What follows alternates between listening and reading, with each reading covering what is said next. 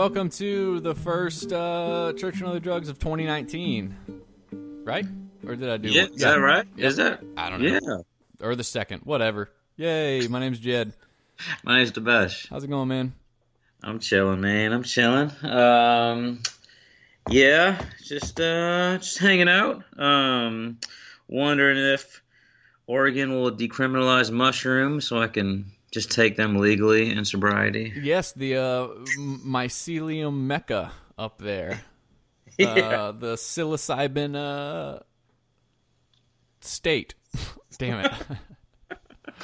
Yeah. Yes. Is it looking like it's going to happen? So they're putting this on a voter on the ballot to decriminalize mushrooms, and I think you would actually be able to grow them also, kind of like with weed up here. Like you're allowed to grow 6 plants in your house. How many do you have? Like 20. Always Zero. a lawbreaker. Zero congregation. I swear to God, I'm sober, even though people don't believe me. So are you going to go vote? No, actually, so I have a weird thing right now happening. Like I was on, I had legal stuff in the past, and like everything got cleared. But for some reason, when I tried to vote last time, I wasn't able to because like some, didn't dot my I's and cross my T's. I guess I don't know. Oh, so you're like not allowed. They're like, we don't want you to vote, felon. Which is crazy. Convict. I could be a doctor, but I can't vote. That is hilarious. No, that's Dr. Felon to you, you son of a bitch. How dare you? You came came up against the justice system and lost. So how about this government shutdown, buddy? Oh yeah, I mean it's massively affecting me. Well, I don't. Who does this affect? I'm still paying taxes. Yeah, well, it's going to affect us. We're flying out, but like the TSA is calling in sick in droves, apparently. Oh, what? That's awesome, isn't it? That's total. I don't blame you, dude. Yeah. Wow. So they're just wait. Why are they calling in sick? Are they not work getting without paid? pay, dude? The post op, yeah. They have to. Isn't that some bullshit? I know, it's kind of funny. I mean, it's so funny because it's just like so. Like the Homeland Security, what is it? They did like a test on the TSA to like check them, And what is it, like 95% of the people that they like came in that were like with bombs and stuff or fake bombs, they didn't find. Oh, I believe it. It's worthless. Yeah. It's worthless. It's absolutely worthless. Like. Oh. It takes everything out of me when I get searched or something bad happens there for me not to start quoting studies. Do you know the only thing that fucking TSA really screwed up and I was so mad about it? Like, do you remember when ecstasy went from really good to really bad? Oh, that was on them? That was because of they were September 11th. Canada, right? Yep. Well, because it was being flown over from like the Netherlands and all sorts of places, and because of the freaking terrorists, we lost good ecstasy, and that was the rise of bath salts and shit. Bath salts. Yeah, that's the only thing. Thank you, TSA. Right, for ruining my bath jibbas. salts. Yeah. And making us smoke more meth, you pieces of shit. Yeah, I hear ecstasy's making a comeback. I heard that. Word on the streets. Yeah, I don't believe it. I'll believe it when I roll. Because who's telling you that? Like 18-year-olds, right? Yeah, the same 18-year-olds that are telling me they took 12 hits of acid. I'm like, yeah, okay. Yeah. Here you go, congregation. Here's a little cheat sheet for you. If you take 12 hits of acid and you're okay, it's not acid. Well. Okay. Wait. Well, I ended up developing a tolerance for a long time. Sure. But these, I mean, they're not old. These are like the first time I took acid. I took 18 hits, bro. Yeah. No, that was some really good water. That was some good Aquafina. Index card. Yeah. Dude, we did that to my friend as like an experiment in high school. We just cut up construction paper and gave it to him and told him it was acid, and he acted like he was tripping. And The power who knows? of Maybe he placebo, actually was. Maybe Placebo is a hell of a tapped into drug. that thing. Placebo's a hell of a drug, man. I was listening to Joe the other day, just like Oh, it's like it's y'all are so. on a first name. Oh yeah, we're on a first name Okay. basis All now. right. But he's like he was interviewing some guy and talking about like, yeah, man, like we just often dismiss placebo effect, but like that speaks a lot to the power of belief. You know, Yeah, like absolutely. I can seriously. Well, and you know me, how like psychosomatic I am. But yeah, dude, I can just as soon as I swallow a pill, I feel better. oh I mean, yeah, it's the same thing like when you're dope sick, and as soon as the dope man calls, you are instantly better. instantly better. What is Yeah, that about? yeah, this dope dealer, he called himself Ralph. He's dead now. But I would Uh, I would roll up on Ralph and be like, "Yo, man, every time I see you, you smiling, bruh." I'm like, yeah, when your car made the turn, dude, like you should have seen how much I was cussing you out every minute leading up to that. yes, dude. Yeah, like because hell is over with. Right, It's right. just like, oh my god. Oh, here comes the car. Here comes, dude. That is so that if you could bottle and sell that feeling, holy crap! But and that's literally a belief. it's literally you are doing that to yourself. Why Yeah. is that what I guess like some like yogis or whatever, is that what they've figured out how to harness? Yes. Shit. Okay. because I mean, drugs only turn on and off things that are endogenous, like created within us, So Yeah. they don't add anything to our body makeup. That's I always forget, and I forget that too. Is like people think that it's the drug doing that to you, but all it is doing is like pressing buttons in your body. It's just pressing buttons in your body mind. Yeah, it's like it's not doing. Yeah. Yeah, interesting. Let's so all right, I got an amazing interview with Booka Nile, the keyboardist for the metalcore band Make Them Suffer, and also a mental health worker. She's worked in substance abuse. She's ran a mental health hostel, and she just started a vlog series about mental health. So I'm real stoked on this one. When we come back, we're going to talk about R. Kelly. Let's get it. Yeah.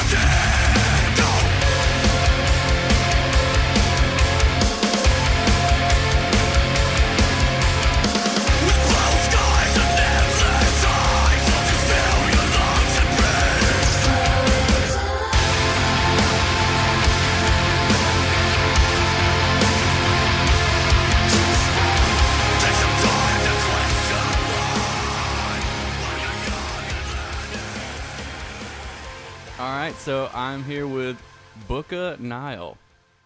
How you doing, Hi, Booka? how you doing? I am super well. How are you? I'm good. It was very. We have a lot of Australian listeners actually, but this is the first Australian guest, so it was interesting doing the schedule a day in advance. But it's, yeah, Yeah, that time difference kills you. yeah. So where are you at? So I live in Perth. Okay, So that's Western Australia. It's the most isolated capital city in the world. really? It's just like Apparently. in the middle of nowhere. So it's like way on the west coast, but all of the cities in Australia, like the capital cities, are on the east coast, and so in between we've just got this huge stretch of desert, and it's just uninhabited by people. So, yeah, that's why we're so isolated. We've got a bunch of country towns and smaller sort of towns around us in WA, but otherwise everyone else in Australia lives on the other side of the country. So I'll get the stereotypical questions out of the way. So, do you own a platypus? Yeah, 7. Excellent. That's what I thought. I have 2 cats though. Awesome. Yeah, we got 3 cats and 2 ferrets. Ooh. Oh my god, ferrets? Yep. Are those That's legal amazing. there? I don't know. I'd have to Google that, I think. So give us a little background on people that may not know who you are. Okay, well, my name is Booka. I obviously live in Australia. I'm a mental health worker, and I also play in a heavy metal band called Make Them Suffer. And I have 2 cats. That's pretty much my story. What are your cats' names? So I've got Albus, who I named, and then Simba, who I did not name. I probably would have named Simba, Ronald Weasley or something like that if I had the choice, but it's perfect for him now. But I call them Albie Alabubu and Simbi Alabubu. Very nice. We have a cat named Luna, so... That's actually their sister's name. So, very good. Because the litter got all sort of... They're brothers, and... one of their sister went to a friend of mine, and her name's Luna. She's a black cat. Is yours a black cat? No, Luna, it looks like a Luna. She's like a sable, like silver kind of... She's very pretty, and she knows it. She's very much quite a bitch. Yeah. Well, that's not good. My boys are very loving, so that's very nice. Yeah. So I've been a big Make Them Suffer fan for a while, and so I was really stoked when I saw, I can't remember how I saw it. I think it was when you started doing your mental health vlogs, and then I kind of did a little background. I was like, oh, wow, you run a mental health hostel, you've done substance abuse counseling, and I was like, well, this is, right in my wheelhouse. So, I know. I don't run the psych hostel anymore. Obviously, like time commitments did not allow that, so I had to step down several positions. But I still just I work there quite regularly, so that's still awesome. Yeah. So with me, I kind of while we started this podcast too, I was among other things a heroin addict, and did that for 15 years, and I've been going to treatment centers from when I was 15 till I was 26, and then finally sobered up, and now I'm a substance abuse counselor for adolescents, and so that's why I got into the field, because it was basically what I had firsthand experience with and all that. What kind of got you into that? So for me, like I think I've always really found people's stories really interesting.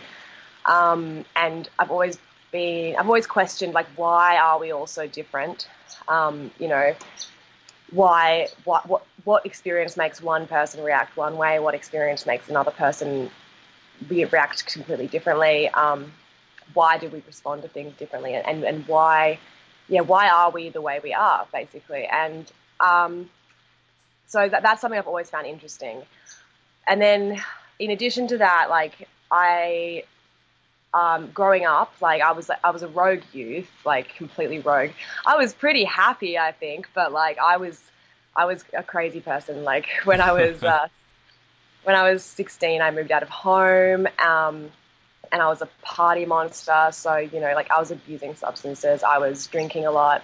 I dropped out of high school in my final year, just after the school ball, because I wanted to go to that. And I just sort of like worked, and then I didn't work for a long time. I lived off packets of Megarang for like a year, and my poor parents were not stoked on any of this. Oh yeah. But yeah. So like I did that, and then one day something clicked in my head, and I decided that I didn't want to be that person anymore, and that's when I started going to university and stuff. But I look back on those times, and I'm like, what was going on there? That was, it was almost like I was like void of empathy. I couldn't like understand other people's, feelings, or, I couldn't gauge that really.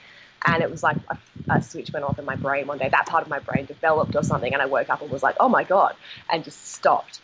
But in addition to that, during those years, I guess I wasn't completely void of empathy, in like completely void, because I did like being someone that could be approached by other people, and I liked being able to be there for, like, you know, my friends and stuff like that. And I did have a lot of friends, you know, in the circle that I was mixing in, especially who had quite, you know, looking back on it now, they were very mentally ill.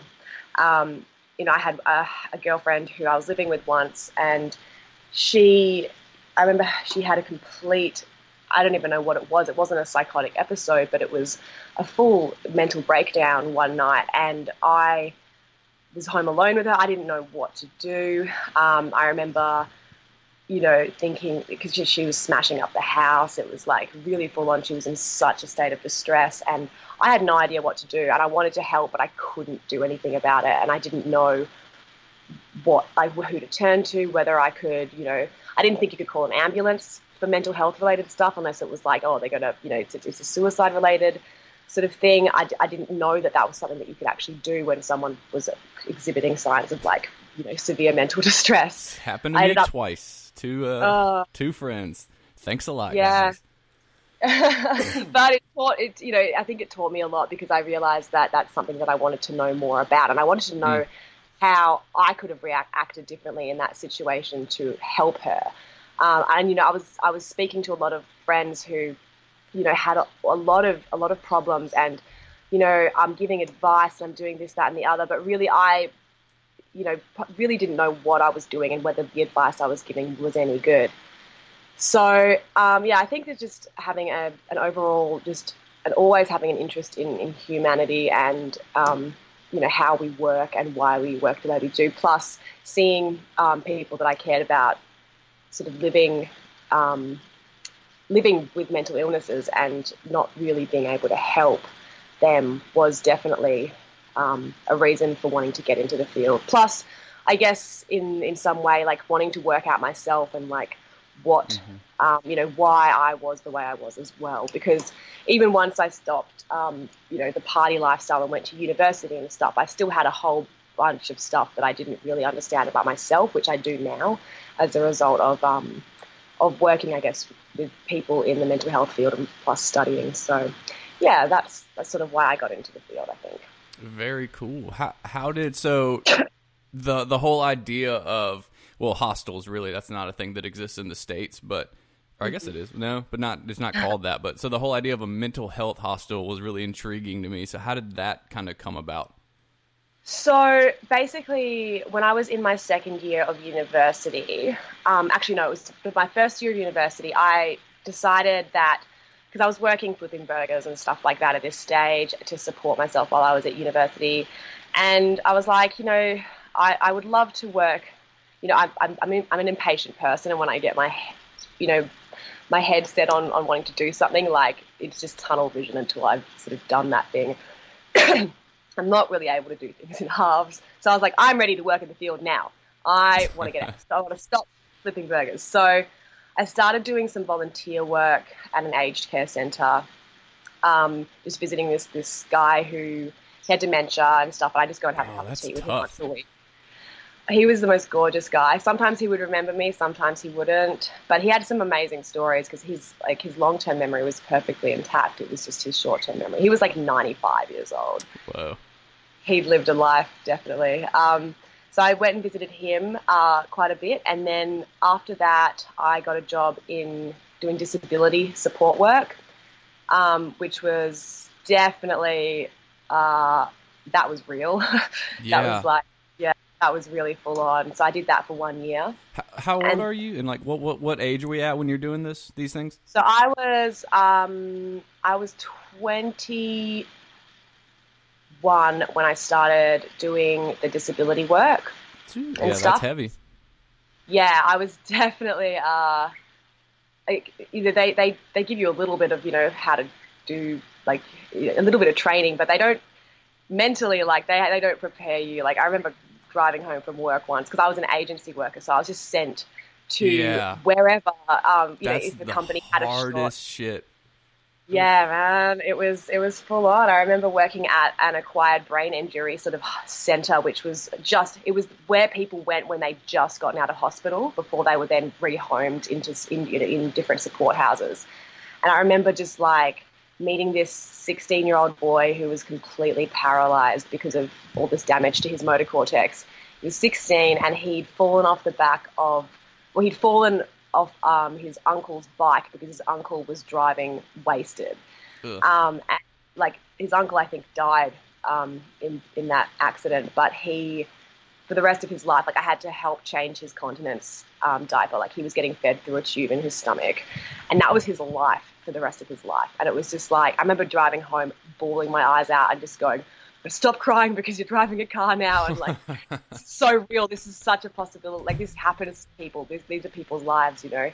And it was just so full on, like trying to grasp, some of the lives that people have to live, you know? So, after a year of doing that, I was not cut out for disability work. Like, and I also didn't feel like, the thing with disability work a lot of the time is it's maintenance. You sort of, people are, in certain life positions and you're just maintaining that for them. Whereas I wanted to be doing something that was sort of actively working to help people to live better lives and to get better. So I started sort of looking for jobs that were in the mental health field, and I came across this position that was, it was called a mental health support worker, very similar to the disability stuff, except it was working in this psychiatric hostel. And so I applied and I was successful. They didn't have the most strict recruitment process back then. So yeah, I was luckily able to get a job there, and then I have been there now for 6 years. So yeah. It's been awesome. It's because those jobs are so, it's especially in certain ways, it's largely thankless. It's incredibly hard on your soul. Like it's really, I don't know how it is over there, but the pay is terrible. Like that's why I love when I get clients like, you're just doing this for the money. I'm like, I assure you, my friend, I am not. It's like, it's not the most lucrative career. Like, it's not too bad, but it's also like, for the work that gets done there, probably should be paying a lot more, because it's like you're literally people's lives. I give medications every time I'm at work, like Schedule 8 meds. I could kill someone if I give the wrong medications. Like, there's a lot of responsibility. Whoa, back up. Y'all have 8 schedules in Australia? I think they have like 3. Really? Well, I mean, that's probably wrong, but yeah.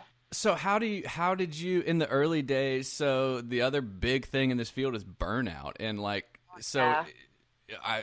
substance abuse especially, but I imagine disability and stuff too. There's a ton of tragedies too. There's a ton of failures. So like, how did you avoid the early burnout?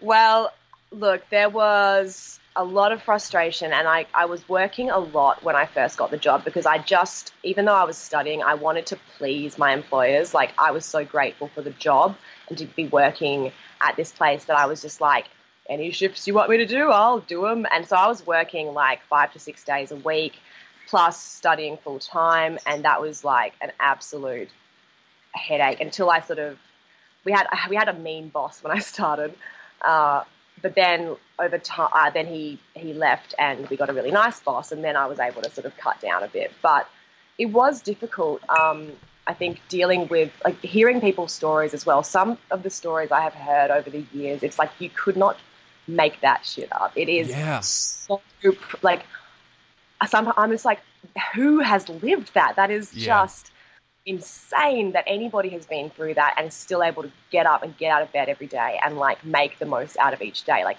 you're a hero, basically. So that mentality, I think, helped, like, realizing that these guys had been through absolute hell, a lot of them, and that they were still making the most of it every day. and actively trying, a lot of them actively trying to recover and get better. That sort of, I think, well, it's not every resident, not every resident that I work with sort of has that goal to get better. Some of them are just like, stuff it, you know, I'm just going to like every day and whatever. Three hots and a cot. I'm just doing my time. Pretty much, yeah. It's like, you know, this place is good, I get fed, and like, you know, I got a roof over my head. So there's that sort of mentality. But then you've got people who, I guess, like slowly seeing these little wins and then being able to look back and go, wow, you started there and now you're here. This is really cool. That made it really worth it. Plus, like, I get along with like a lot of the residents really, really well, and just genuinely like hanging out with them. So that helped. Yeah. But burnout was real, definitely. And, you know, we've got employee assistance programs here, so we get free psych sessions through my work. So if things start to get a bit much, you can go and have one of these sessions. They offer over the phone stuff as well if you can't make it in. And yeah, I also 1 year, like, I started working for another company as well, doing sort of management of teams who were doing community support. So people who were going into others, like people living with mental illnesses who were living in their own homes but needed help to like maintain and to sort of, you know, achieve their goals and stuff. So we would go into their homes and assist them. So I worked there for a year whilst working at the psych hostel as well. I was doing 6-day weeks for a while there as well. So I did that, and that I think also helped to break things up a bit. It allowed a different sort of scenery, and so I wasn't getting, I guess, weirdly by doing more work, was getting less burnout because there was more diversity. That's a good The one point. thing is like emotional fatigue, I think, is when you've heard so many tragic stories. It's not that you no longer care. Like, that is definitely not the case. It's just that nothing shocks you anymore. Yeah, it's compassion fatigue for sure. Yeah. Mm-hmm. So that's a total thing. And that was one thing that I think I struggled with a little bit in the early years, was keeping, like, you know, if we were like getting, having behavioural sort of issues from a resident, you know, having to remind myself, like, don't get pissed off and don't take any of this personally, because, you know, remember what this person has been through. Can you even imagine going through what this person has been through? So having to remind myself of that has also helped, I think. But I definitely had to take, you know, after I've taken mental health days, I try to, like, you know, keep my own mental health in pretty good check, because I realize that I'm absolutely no good to anyone if I'm not doing well myself. So right. And you definitely, you do have a well-known sense of humor, and it definitely, like, because I don't know about you, but I've been called every name under the book, and you have to have thick skin to... Oh, yeah. Nothing bothers me anymore. Like, come at me. It's actually been great. It's definitely prepared me for, you know, some of the, you know, the nasty YouTube comments you get from, you know, your music videos and stuff like that. Some of the hate, it's like, it just, like, honestly, it's like, it just doesn't penetrate at all. I just don't care. I kind of like the negative comments. I think they're really they're a bit amusing to me now. Because you can see what's under it almost every time. Yeah. It's like, I know exactly what you're about. All of you. Yeah, exactly. Yeah. I'm like, wow, like, you've got some issues with aggression, don't you? Yeah. My God. Yeah. You do some deep breathing. So yeah, tell like me about your father. Yeah, exactly. How old were you when Mum left? Like, that sort of that's just how my head works now. So that's really great, though, because I can imagine that, you know, all that public love and also hate could really, really mess someone up if you're not sort of in that headspace. So yeah, for sure. Well, that's a good. So I mean, that's kind of a good segue. So how do you go from that to joining a world famous metal band? Yeah, that was super random. So I was like absolutely loving my job at this when this all came about. I've been friends with the guys in Make Them Suffer for like 7 or 8 years now. And I was hanging out with Nick, the guitarist, one night, and he told me that Louisa was leaving the band, that she wasn't going to be doing any more tours with the band, and that she was out basically.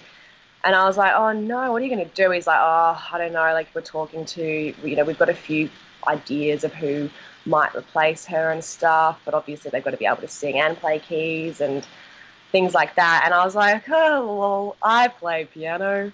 And he's like, oh, you should join the band. And this is just like a funny thing to us because I'd never played a show in my life. I'd never played in front of more than my cats or like a friend in my lounge room type thing.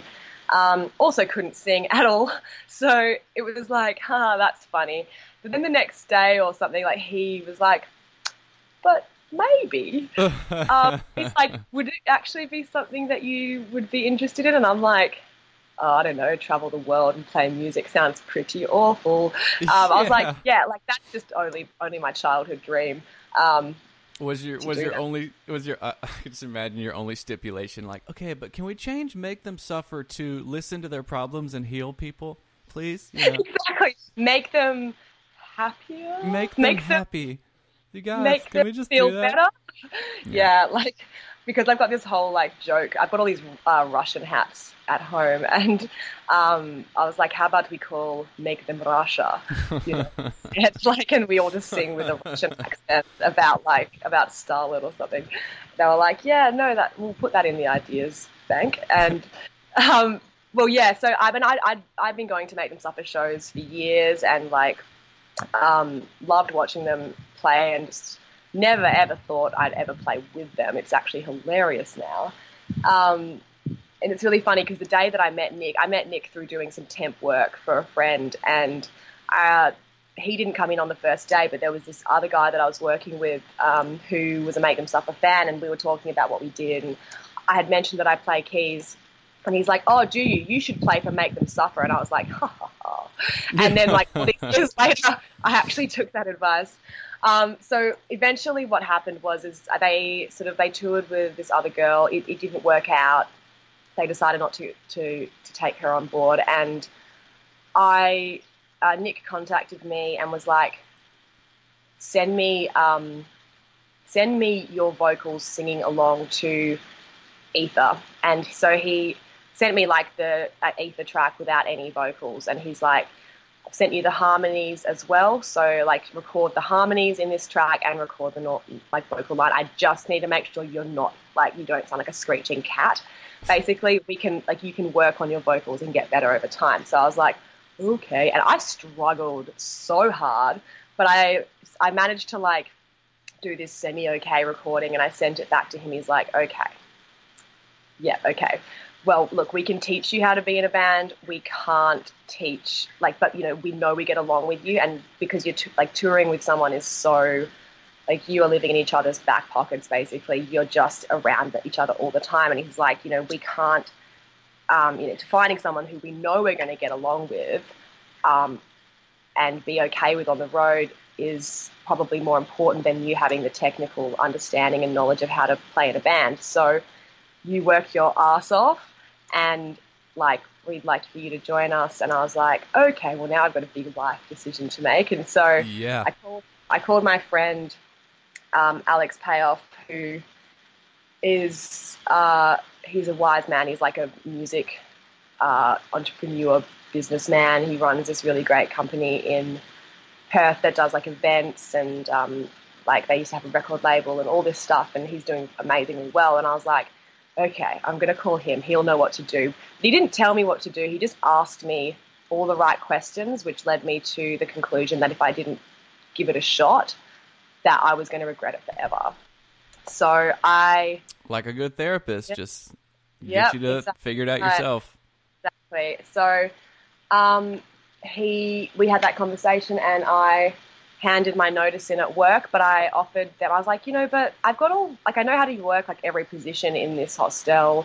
If you want to keep me on, I can fill in gaps when I'm in Perth, or just help out wherever I can. And they were like, yeah, that sounds like a pretty good idea. So that's sort of how it happened there.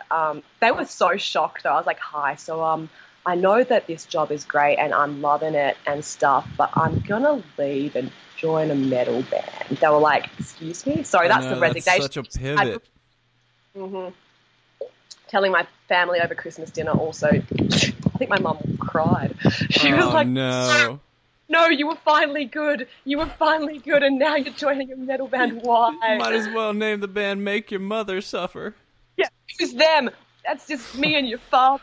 Like, that was, that initially my mum was like, oh no. But then she realized that I was actually serious about it, but I wasn't joining the band so that I could, just have an excuse to party heaps again. It was like, she saw that I was getting singing lessons and like heard me practicing like for hours. We've got this beautiful piano at my parents' house, and like, I was playing this piano like a lot, and she saw how much effort I was putting in, and she was like, oh, okay, you're legitimately like serious about doing this music thing, okay. And I was like, yeah, Mum, you just don't turn down opportunities like this. We regret inaction far more than we regret action. I'm like, the worst case scenario of me joining the band and quitting my job is that I don't really vibe with it and I have to get another job. Right. Or like, like that was my worst case scenario. There's so many great mental health positions out there, whereas like I probably wasn't going to get another offer like this ever again in my life. So I was extremely happy, and that's how the transition happened, really. Did you become like are you now the de facto like band therapist?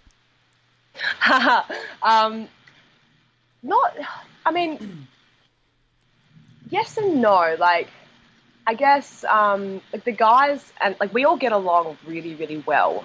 And so we don't necessarily like, there's never any sort of too many problems on the road that we have to sort through. But if certain things happen, especially during tour, like relationship problems back at home or whatever, I think that also the fact that I'm a female, I think helps because of, a lot of guys feel weird about talking to other guys about their feelings. So there have been times where I've sort of stepped in and like, been that support person and stuff like that. But like I guess in general, like the guys they're doing pretty well. But yeah, if problems do arise, then definitely we end up sort of having long chats about it and stuff. But yeah, I'm definitely. People ask a lot, like, are you the mum of the band? I'm like, no, that's Jaya. I'm dad, I'm not sure, but like Jaya is definitely the mum. And I know you've talked about it a ton, so we can just briefly land on it, but how was it? Did you kind of expect, I don't know, resistance, or I don't know, what did you expect being a female in this world of, if it's a boys club, touring the metal scene? It's like, I'm legitimately, I've done two tours now where there's been one other female in one of the bands on those tours, and that was with Cursed Earth and Paris, who were both fronted by women, which was awesome. But I've done a lot of tours, so like it's not very high. Usually it's me and like 30 dudes. Yeah. So I've always been friends with like a lot of women and a lot of men, and I've got my relationships with the guys in my life are just as close as the relationships I have with the women in my life. So I wasn't worried about that. What I was worried about was, Louisa was so loved by, MTS fans. I was concerned that they were just going to like completely reject my entry into the band and be like, because I'm really different to Louisa as well. Like I love Louisa. She's awesome, but she's like, I'm just like this loud, freaking, very extroverted person, and she was a lot. I guess she was quieter, and she wasn't as like theatrical. I guess. Yeah. I say this like she's dead. I'm like she was a girl who like. Do y'all keep in touch? I was wondering that too. Like, was there any? Because it seemed like, y'all, the band took y'all are kind of y'all are continuing on the rise, so it's like the next level of fame or popularity. Like, do y'all talk? Is there any bad blood or anything like that? Like with like Louisa and stuff? Yeah. Or no, like, so I haven't seen Louisa in a while actually, but she, I do speak to her like from time to time, and she's like got a whole like new life going on. She's teaching. She's madly in love. She was just in India. Oh, good. But, yeah, like she's killing it. And she's doing what she wants to do. So yeah, she's just like really busy, and I'm really busy. But like whenever I see her, like, oh my God, it's great, because I'm like, so how annoying is it when this happens on tour? And oh my God, now, so like it's great having her there to talk to. And she also like guided me through the whole process when I entered the band. She taught me all of the old songs. She gave me tips and advice. She showed me how to use certain audio programs, all of this stuff. So like I don't know how I would have done it without her, to be honest. Like she had, a lot of the songs are really complex, and without her teaching me how to play them, I don't know that I would have been able to sort of like learn them by ear. So very cool. So there's also, with touring and the music scene, there's been different times where it's been, heavily associated with, addiction, alcoholism, band members having panic attacks and depression. Recently there's been Kyle from We Came as Romans. There's been a bunch of overdose deaths. Have you seen any of that on tour? Have you met any other bands that you? Mm-hmm. Yeah, like I've definitely met people in bands who are like the healthiest person you've ever met in your life. They run every day. They're like, doing like full healthy diet. They've been on the road for years, and they know what they need to do when they're away and at home to like keep themselves in check and to feel good, because touring takes it out of your body like massively. But then I've also met people on the other side of that who, people who have struggled with addiction, like there's a lot of alcoholism, people not really knowing, like band members hiding like liquor riders from certain members. Like I remember us being given like a bottle of Jameson and being like, just, can you guys not tell him that we're giving you this, because we just need him to like pull his head in right now, because a lot of the time, especially with alcoholism, it would then lead to like these, like to depression. So like, because it is a depressant, and it's like, when he's drinking, he's so depressed and he's angry and he's so hard to work with. But when he's trying to be healthy and stuff, he's like a different person. So that was like an issue that I've seen a little bit. A lot of the people, like, there's definitely like there's drug use on the road. Absolutely. There's alcohol on the riders, like spirits on the riders every night. So, and we have like some party nights when we go on tour. Some tours more than others, but in general, it's like you party, and the whole like touring life is a lot more like tame in a lot of ways than some on the night, of course. But like, example, this last tour that I went on, first 3 weeks or something, I was doing keto and like trying to work out every day, and I was just like being an angel. And then for the rest of the tour, I woke up with my shoes on a few times. Let's just put it that way. I started having a lot of fun, but it still was like I still wasn't my like the point that I was going to be like harming myself, or like, you know what I mean? So I'm not a big drinker in general, and I don't know what happened on this tour. I just decided to like let go and get a bit crazy, and like I had a really good time. But I also, in my head, I was like, this is just for now, and when you get back home, things go back to normal, and they did. So I'm able to do that. Some people aren't able to do that, so it really depends. I think knowing yourself is really important, and knowing what you're what you're sort of likely to do in that situation long term is important. But yeah, there's definitely a lot of I think depression and anxiety and stuff on the road as well that you see. And I guess a lot of any substance, like proper substance abuse, is a lot of the time self-medicating for that. People having to do shots before they go on stage, or whatever it is. Everyone's got their vices, I guess.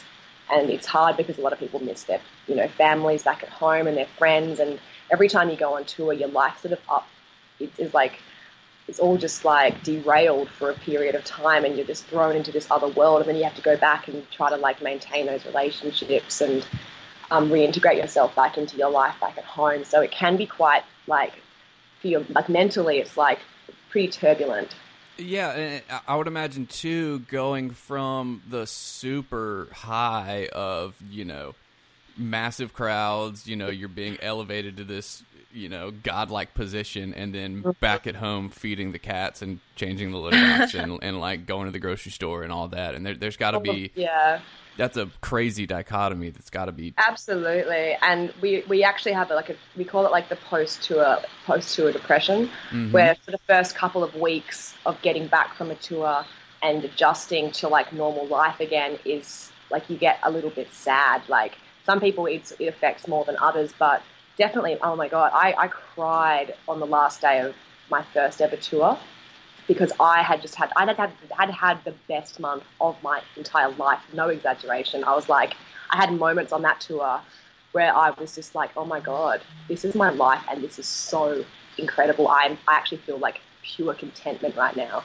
And like a feeling that I hadn't had before. And I was like, then realizing that I was going back to, not that my life sucked at home by any stretch, but it was like, oh my God, like my world. You live in a bubble. I don't want to lose it.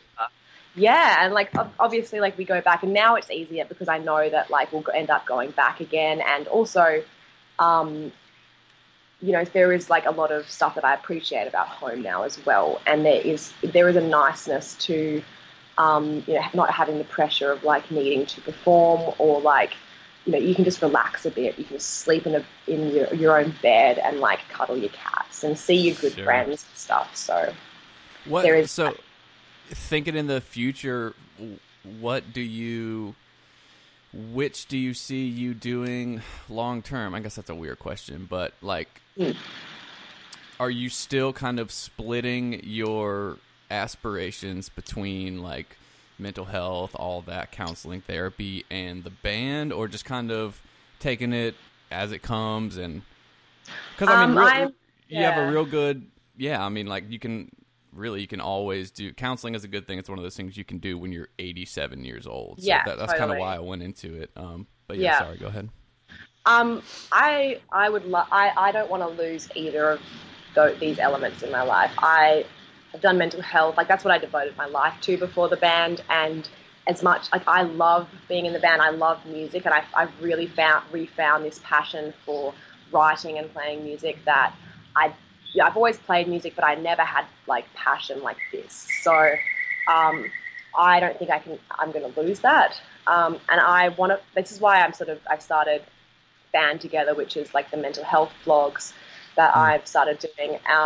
Because I want to integrate my worlds. I want to like fuse them, and like, because music is cathartic, and playing music for me, I almost enter a state of like mindfulness, like meditation when I'm doing it. The rest of the world ceases to exist when I'm like in a like writing hole, and I can like emerge from this hole like 7 hours later and be like, what do you mean? Like, what do you mean it's 5 a.m.? Like, so, it's amazing because like the rest, like I don't think about any issues or any problems, and, I'm just focused on that, which is so great for me. And I think that, because I introduced a music therapy program at my work just before I left, actually, maybe 4 or 5 months before I left. I started a music therapy program at work, and like this was just the best. Like we did it every like Wednesday, and I would participate in it, even like I was like so busy managing the place, but like I would stop what I was doing and I'm like, I need this today too. So I would go and I would participate, and that has continued on through all these years now that I've been in the band. And I think that like that's like was a huge achievement. We had one guy who, very, very, very unwell man, who said that because he ended up performing at this mental health festival, he's got a beautiful voice, and he was like, when I got up there and like sung, it felt like the first time in my life that I didn't have a mental illness. So like it's got this hugely profound, and like this other woman who she was just like, she goes, this is just the best thing in the world. Like doing this is just the best thing in the world. So if you've got residents there who do love music, like it has this huge impact, and you can really see the impact that playing music and being able to sit there and do that with other people. I mean, when everyone's playing like music together, you know, you'd have staff, you'd have the woman that we brought in who would like facilitate the sessions, and you'd have the residents there, but everyone's like contributing, and we're all just on this equal level, all contributing our parts to this music. And it's just like, I don't know, I'm looking around the room, I'm like, you can't tell who is a resident, you can't tell who is a staff member. We're just a bunch of people jamming together. And it's got that really nice feel to it, and it really does help. So I really enjoyed like integrating music into my work, because I also, I bring my recording equipment into work a lot of the time. And I've I've like recorded enough songs for an album actually with different residents. And that's a really cool idea. Yeah, it's honestly been so cool. We've got some originals, and then we've got some covers, depending on what the person wants to do. And they love it. When they hear themselves back, they're like, is that me? I'm like, yeah, that's you. Like, I've added some reverb and some compression, and like they sound awesome. And they're like stoked over it, because like they've never, I don't know, I remember the first time I ever recorded in a studio, and I was like, this is so cool. And it's the same sort of thing for them. And then I give them a copy of like their song and stuff, and they can listen to it. And I think it's really good for your self-esteem, and just like knowing that you can do that. You can be a recording artist. Why not? So that's been really great as well. Yeah. No, creation in general. Yeah, that's the biggest thing with, and specifically with addicts, I've noticed is that it's like we're almost more like spiritually, creatively charged people, and if you don't find an outlet for that, it's going to come out somewhere, and it's like you better find something good to release it in.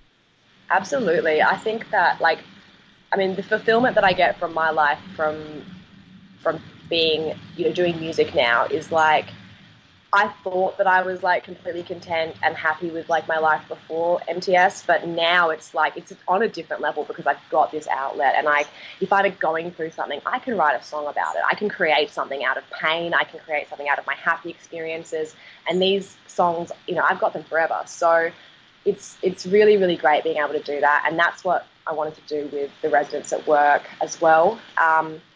So I've tried to fuse music and mental health there, and then now I'm also trying to bring mental health into my music world, which is why I'm doing these vlogs. You know, I want to create essentially like a community where like people can go and talk about what's going on for them really openly, and I want to kill stigma, because stigma is the actual worst guy ever.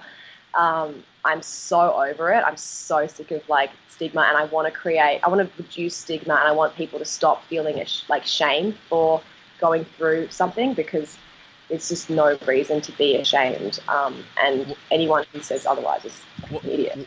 What's the kind of the state of that in Australia? Like, what is the stigmas? Like, I've heard from the few in my very limited conversations, like I've heard, like party drugs and meth are kind of bad over there. Yeah, meth is a huge problem in Australia. So we've had a lot of like crazy meth related crimes and stuff like that. And it's definitely, in most social circles, it's seen as like a dirty drug. You don't touch meth. And yeah, so, and then what was the other one? Party drugs. And so what about, what stigmas for mental health? Is it a very like proud culture? Do people not want to get help? Is it not talked about? Is it like something to be ashamed of?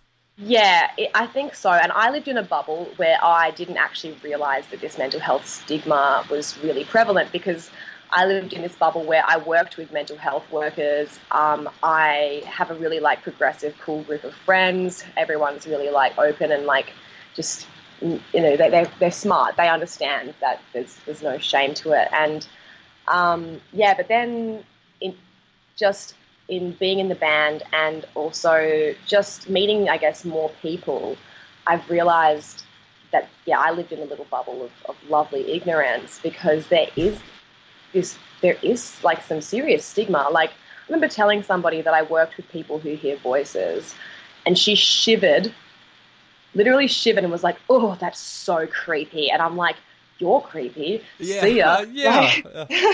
Which So, is normal, you know, like, ass. I couldn't believe that response. I was like, that's gross. And then I started to notice things as well, because some of the guys that I work with have got visible mental illnesses, because most people it's an invisible illness. But Sure. some of the guys I work with, like, you know, they'll dress so extravagantly, or like, you know, just really out there, or, you know, like, we've got one lady who she carries around baby, like, dolls that are babies. Sometimes she'll have like 6 with her. So you've got people who stand out a bit when you go out and about. And there's been times where I've like gone to the shops with one of them, and literally like the cashier will address me and ignore, you know, the person that I'm with. And it's like, actually, no, they're the customer here. I'm just hanging out. Like, make some freaking eye contact with them. So, Yeah. like, people, especially things like schizophrenia, people like think that, you know, if you've got schizophrenia, you're going to like go on a killing rampage or something. Right, And, which we kind of have yeah. movies to thank for that, Mhm. really. Oh, and every headline, every time it is somebody who lives with schizophrenia who commits a crime, they're like, "Oh, by the way, psychosis, and that's Yeah. why they killed everyone." It's like, well, but what about all of those murders where they don't have psychosis and they Right. just really mean and like killing people? Because that's a thing too. Right. No, Totally. so yeah. and then with depression and stuff, like, I got hit up by someone that I don't know that well, asking me a few questions about mental health, and said, like, I'm just feeling like really sad, and every time I drink, I end up like really like in this really dark place, and blah blah blah. And I was like, okay, well, like, and we talked about it, and I ended up sort of like just finishing the conversation, just being like, you know, it's really normal, like, by the way. And they're like, "Oh, really?" I'm like, "Yeah." And I'm like, and you're feeling like, Yeah. they felt guilty, because they were like, "Well, but my life is fine. I don't have any That's reason it that I can right see." there. And so this guilt and like a shame about feeling Yes. this. And I'm like, there's no, like, I'm like, you can't help it if you've got, like, you know, if you twist, you have some issues with your back, you can't help that. Like, that's like, just everybody's thing. biggest problem is their biggest problem. Like, it's like, it's not a contest. It's totally subjective, and Yep. you know, that's why you've got people who, you know, perhaps have like had the most horrific lives, and they're like super stoked, and then you've got people who you're like, "Oh, well, you've had it relatively great," but they're really sad. It's like, it doesn't matter, and you're not like being petty or, you know, whiny or any of those things that people worry about being. If you're someone who perhaps doesn't have like a concrete reason to be sad, or like a reason that they can explain, but they feel it, it's like, that doesn't matter. It's like, you feel what you feel, and you're not choosing to feel this way. You don't enjoy, like, I mean, some people do enjoy sadness, like, but obviously not all the time. You don't enjoy not being able to get out of bed in the morning. You don't enjoy Sure. crying alone. Like, no one's like, "Oh yeah, I want that to be my life." So why are you blaming yourself and feeling so lame about it? It's okay. Your feelings are valid, and you got to actually acknowledge that you feel it, and acknowledge that it's there, and go from there. And just, yeah, the shame thing is huge, because, and people are scared, I think, as well, like, to disclose having mental illness, or like feeling like they're not doing so well, especially in the workplace. Yep. As well, because like they can be treated differently afterwards, or you know, "Oh, careful, don't like let them in on," or whatever it is, when really, like, a choice and go, is that too much for me or not? I can make that decision here. Like, I'm the one who knows what's going on for me, not you know, other people. Right. There's just I think, a real lack of understanding, and, you know, people, like, honestly, the get over it, or just you know, you've got it pretty good. Some people have it way worse than you. That just doesn't help. And having that attitude is just doesn't help. And gets us nowhere. Like, it's like saying, well, maybe you should just fix your broken leg. It's super easy. Just grow the bone better, hey? Yeah. Like, that's shit advice. Why do you need glasses? Just see, you son of a yeah, bitch. Hello, like, obviously just see. Like, that's great advice. It's not that hard. Like, with physical ailments, we are all about accepting, and like, we will give days off or at work, and we'll, we'll help. But as soon as it becomes a mental illness, actually, interesting story. I was trying to organise tickets to a concert for one of the residents at work, and because I've got a lot of friends in the music industry, and this person was like they're living on pensions, disability pensions, a lot of the guys, and they couldn't afford to buy these tickets. So I hit up a friend in the ticketing industry, and I was like, is it possible to get a +1 to this concert so that like a support person can go with them in case they feel anxious or whatever? They were like, yeah, this should be totally fine. They hit up the organizer of this concert. They were like, yeah, of course, man, sort you out. As soon as they mentioned that this woman lived with a mental illness and was going to be going there with a support person, they were like, oh, I don't know if I feel comfortable with this. And they didn't end up coming through with the tickets. At this stage, because I'd already been given the green light, though, I'd already told this person that they had the tickets. I ended up buying the tickets for the person because I could not tell them that, I'm changed now. But, that attitude is so crap, because they went along, I had a great time, and, there are, like, smashed people all over the place, like, so drunk, being belligerent and, like, loud and, like, unruly. And they were just there, like, enjoying the concert, having a great time, having a little dance. So it's like, wow, yeah, what a disaster that would have been if you'd gone and actually, like, helped out there. So absolutely. Just an example of the stigma that exists, I guess, in society here. Absolutely. I imagine is it the same in the States? It is. It's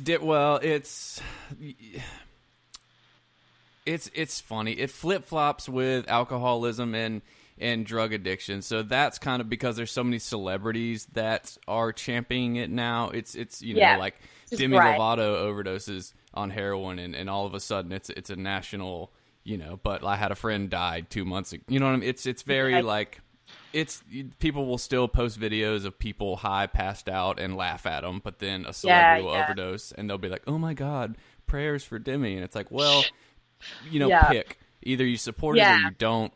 Yeah, absolutely. Like, it's not a funny thing when people are suffering. Like, it's just not funny. And if you think it's funny, sort it out, because that's not a good attitude. Like, that's kind of like, oh, lol, that person's in pain. Ha ha. Who are you, Satan? Like, come on. Exactly. That's like, exactly what it is. Weird, guys. Think about it. Actually think about it. It's not a good thing if you're like that. I think it's getting better. I would say it's getting better.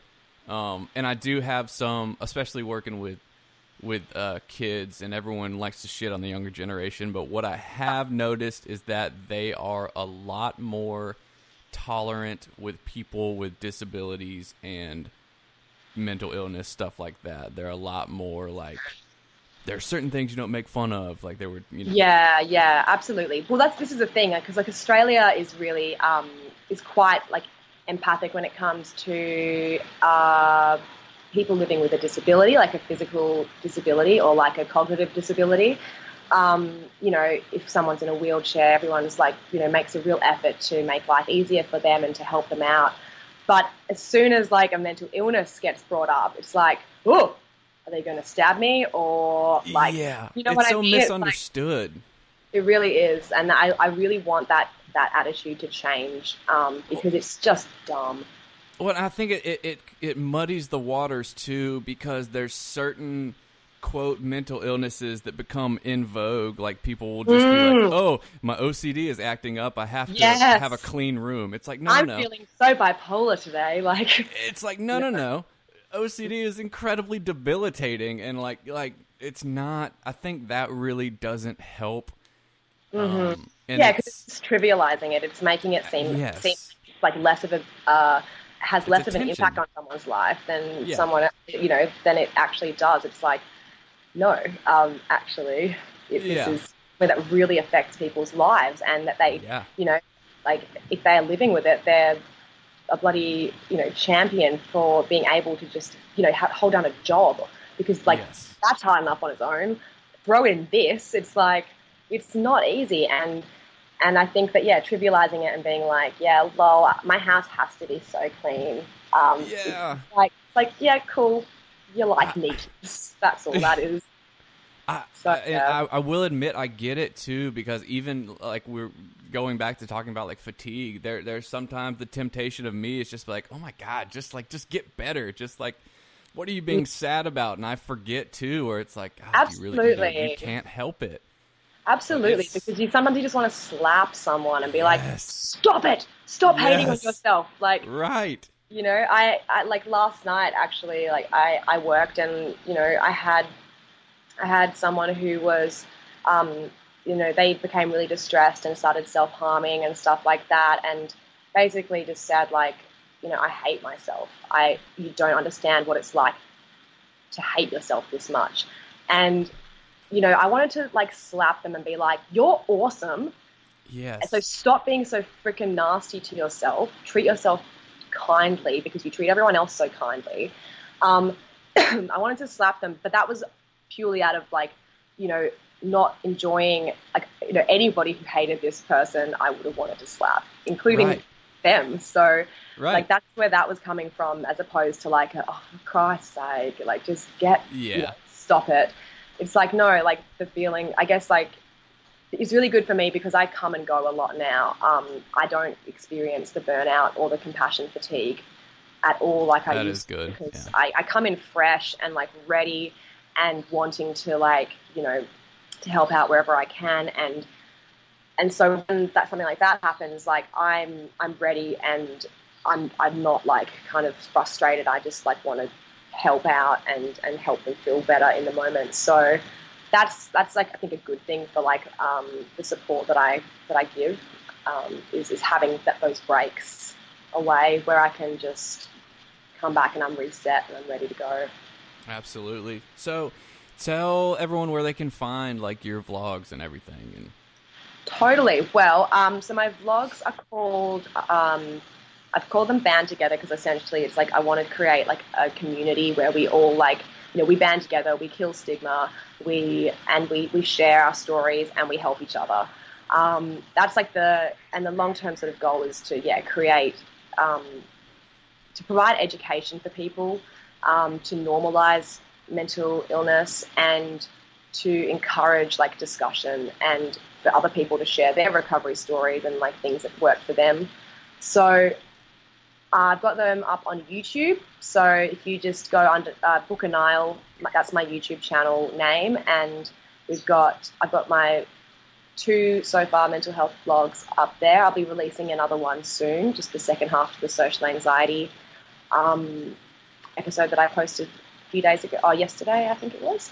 And then I also have created a Facebook page where I just post, it's not exclusively mental health related stuff. I'm also posting just like my silly stuff too, the stuff that makes me laugh, and so I've got some like parody videos and stuff like that. So don't be shocked when you see me trying to do a SoundCloud rap, because I just trying to join a gang. Yes, trying to join a gang. Still haven't joined a gang, by the way, if anyone knows of any great gangs recruiting. So like, the things like those are the, like, laughing is so important, I think. And I think that, like, I was worried at first that I was going to be like creating 2 conflicting worlds, but it's like, no, we can have a laugh about things that are funny. You have to. Absolutely. And we should joke, and you can be serious and like be a serious person, but you can also know when to like take that sort of, to just like lay yourself out there and just be a bit of a larrikin as well. Like, I think having balance is so important. If I was just like, mental health is serious and we should need to be, I would be miserable, because I would be stressed. So, so there's my Facebook page is just my name as well. So that's where you can find my videos. And then the what's the band website? The band website, like for my blog. or Oh for no, sorry for like Make Them Suffer. We Make give Them them a little Suffer. plug as well. Oh, well, we've got our Facebook page, which is just Make Them Suffer, and then we've got an Instagram page, which is also Make Them Suffer. We don't have our own YouTube channel, but all of our video clips and stuff like that are generally posted through Rise Records YouTube channel. And then I also have created just a bunch of like behind the scenes stuff that I've put together, which is on my YouTube channel too. Cool. And y'all are going on tour soon as well? We are, yes. So we just got back from the States, and then we got this tour offer, and it looks like we're going back again a few months later. So we're out with Born of Osiris and Chelsea Grin in February and March, traveling around the States. It's going to be cold, but I'm really excited. Yes. Well, awesome. Well, Booka, book a trip. It is such a name. I do not blame you. Thank you so much for taking the time. This has been really cool. Thank you so much for having me. This has been wicked, and really, really love your work. I think what you're doing is awesome. Thank you.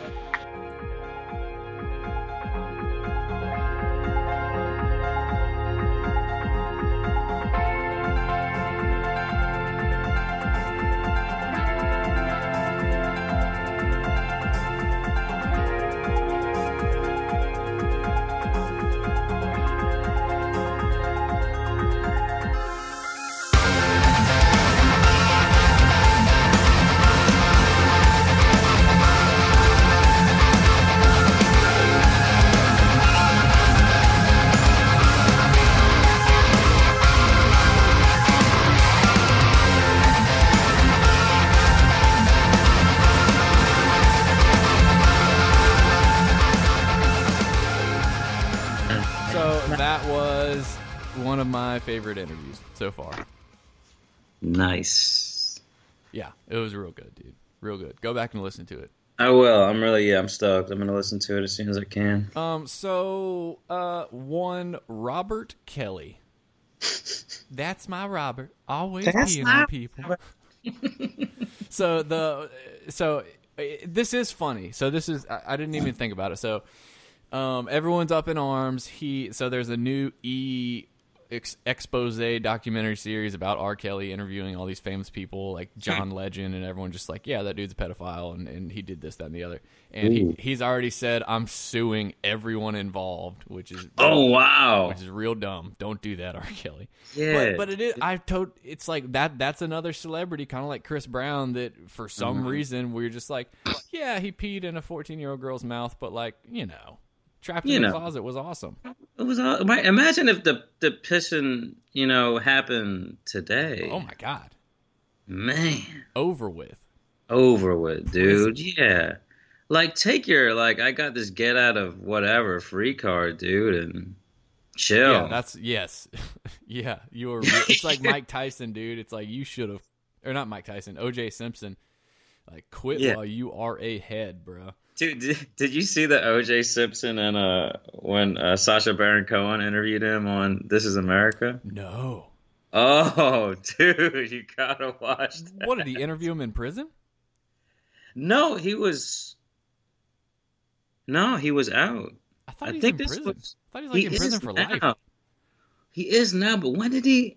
Wait, that's right. When did he go in though? That was about 3 years ago or something. It was recently, right? No, I think it was no, dude. I think it was 3 years ago.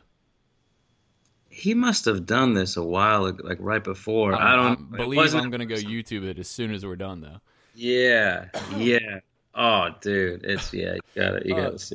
That reminds me. So the funny jail story. So it was Banana Day in jail. And jeez, that's so awful, dude. so I was about to eat. So I had my squirrel master was a dude named Courtney. You had a squirrel master? Oh hell yeah, dude. He showed me the fucking ropes, dude. And he was like, my name Courtney, like a girl. But he was cool, man. He was smooth as hell. But he was like, hey. He called me Chip for chipmunk on account of my cheeks. And he goes, hey, Chip. He elbowed me. He goes, check it out, man. You learn a lot about a man by the way he eat a banana. And he showed me. He's like, you got to break that shit off and put it in your mouth. He's like, you can't be putting that thing in your mouth, son. He's like, you got to cut little pieces off, dog. Eat it with a fork, man. I was like, okay. Now sit down, man. Cut that shit up, Cut bro. that shit up. See, look at that dude. He be putting that shit in his mouth, man. Crazy. Crazy. What kind of image is he projecting over there, man? I'll just never forget. You learn a lot about a man by the way he eat a banana. It's hilarious. Yeah.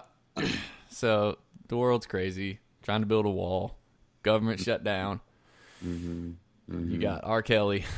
Kelly. Resurgence of Robert Kelly. You got the Saints playing the Eagles. Yeah. How do you feel about that?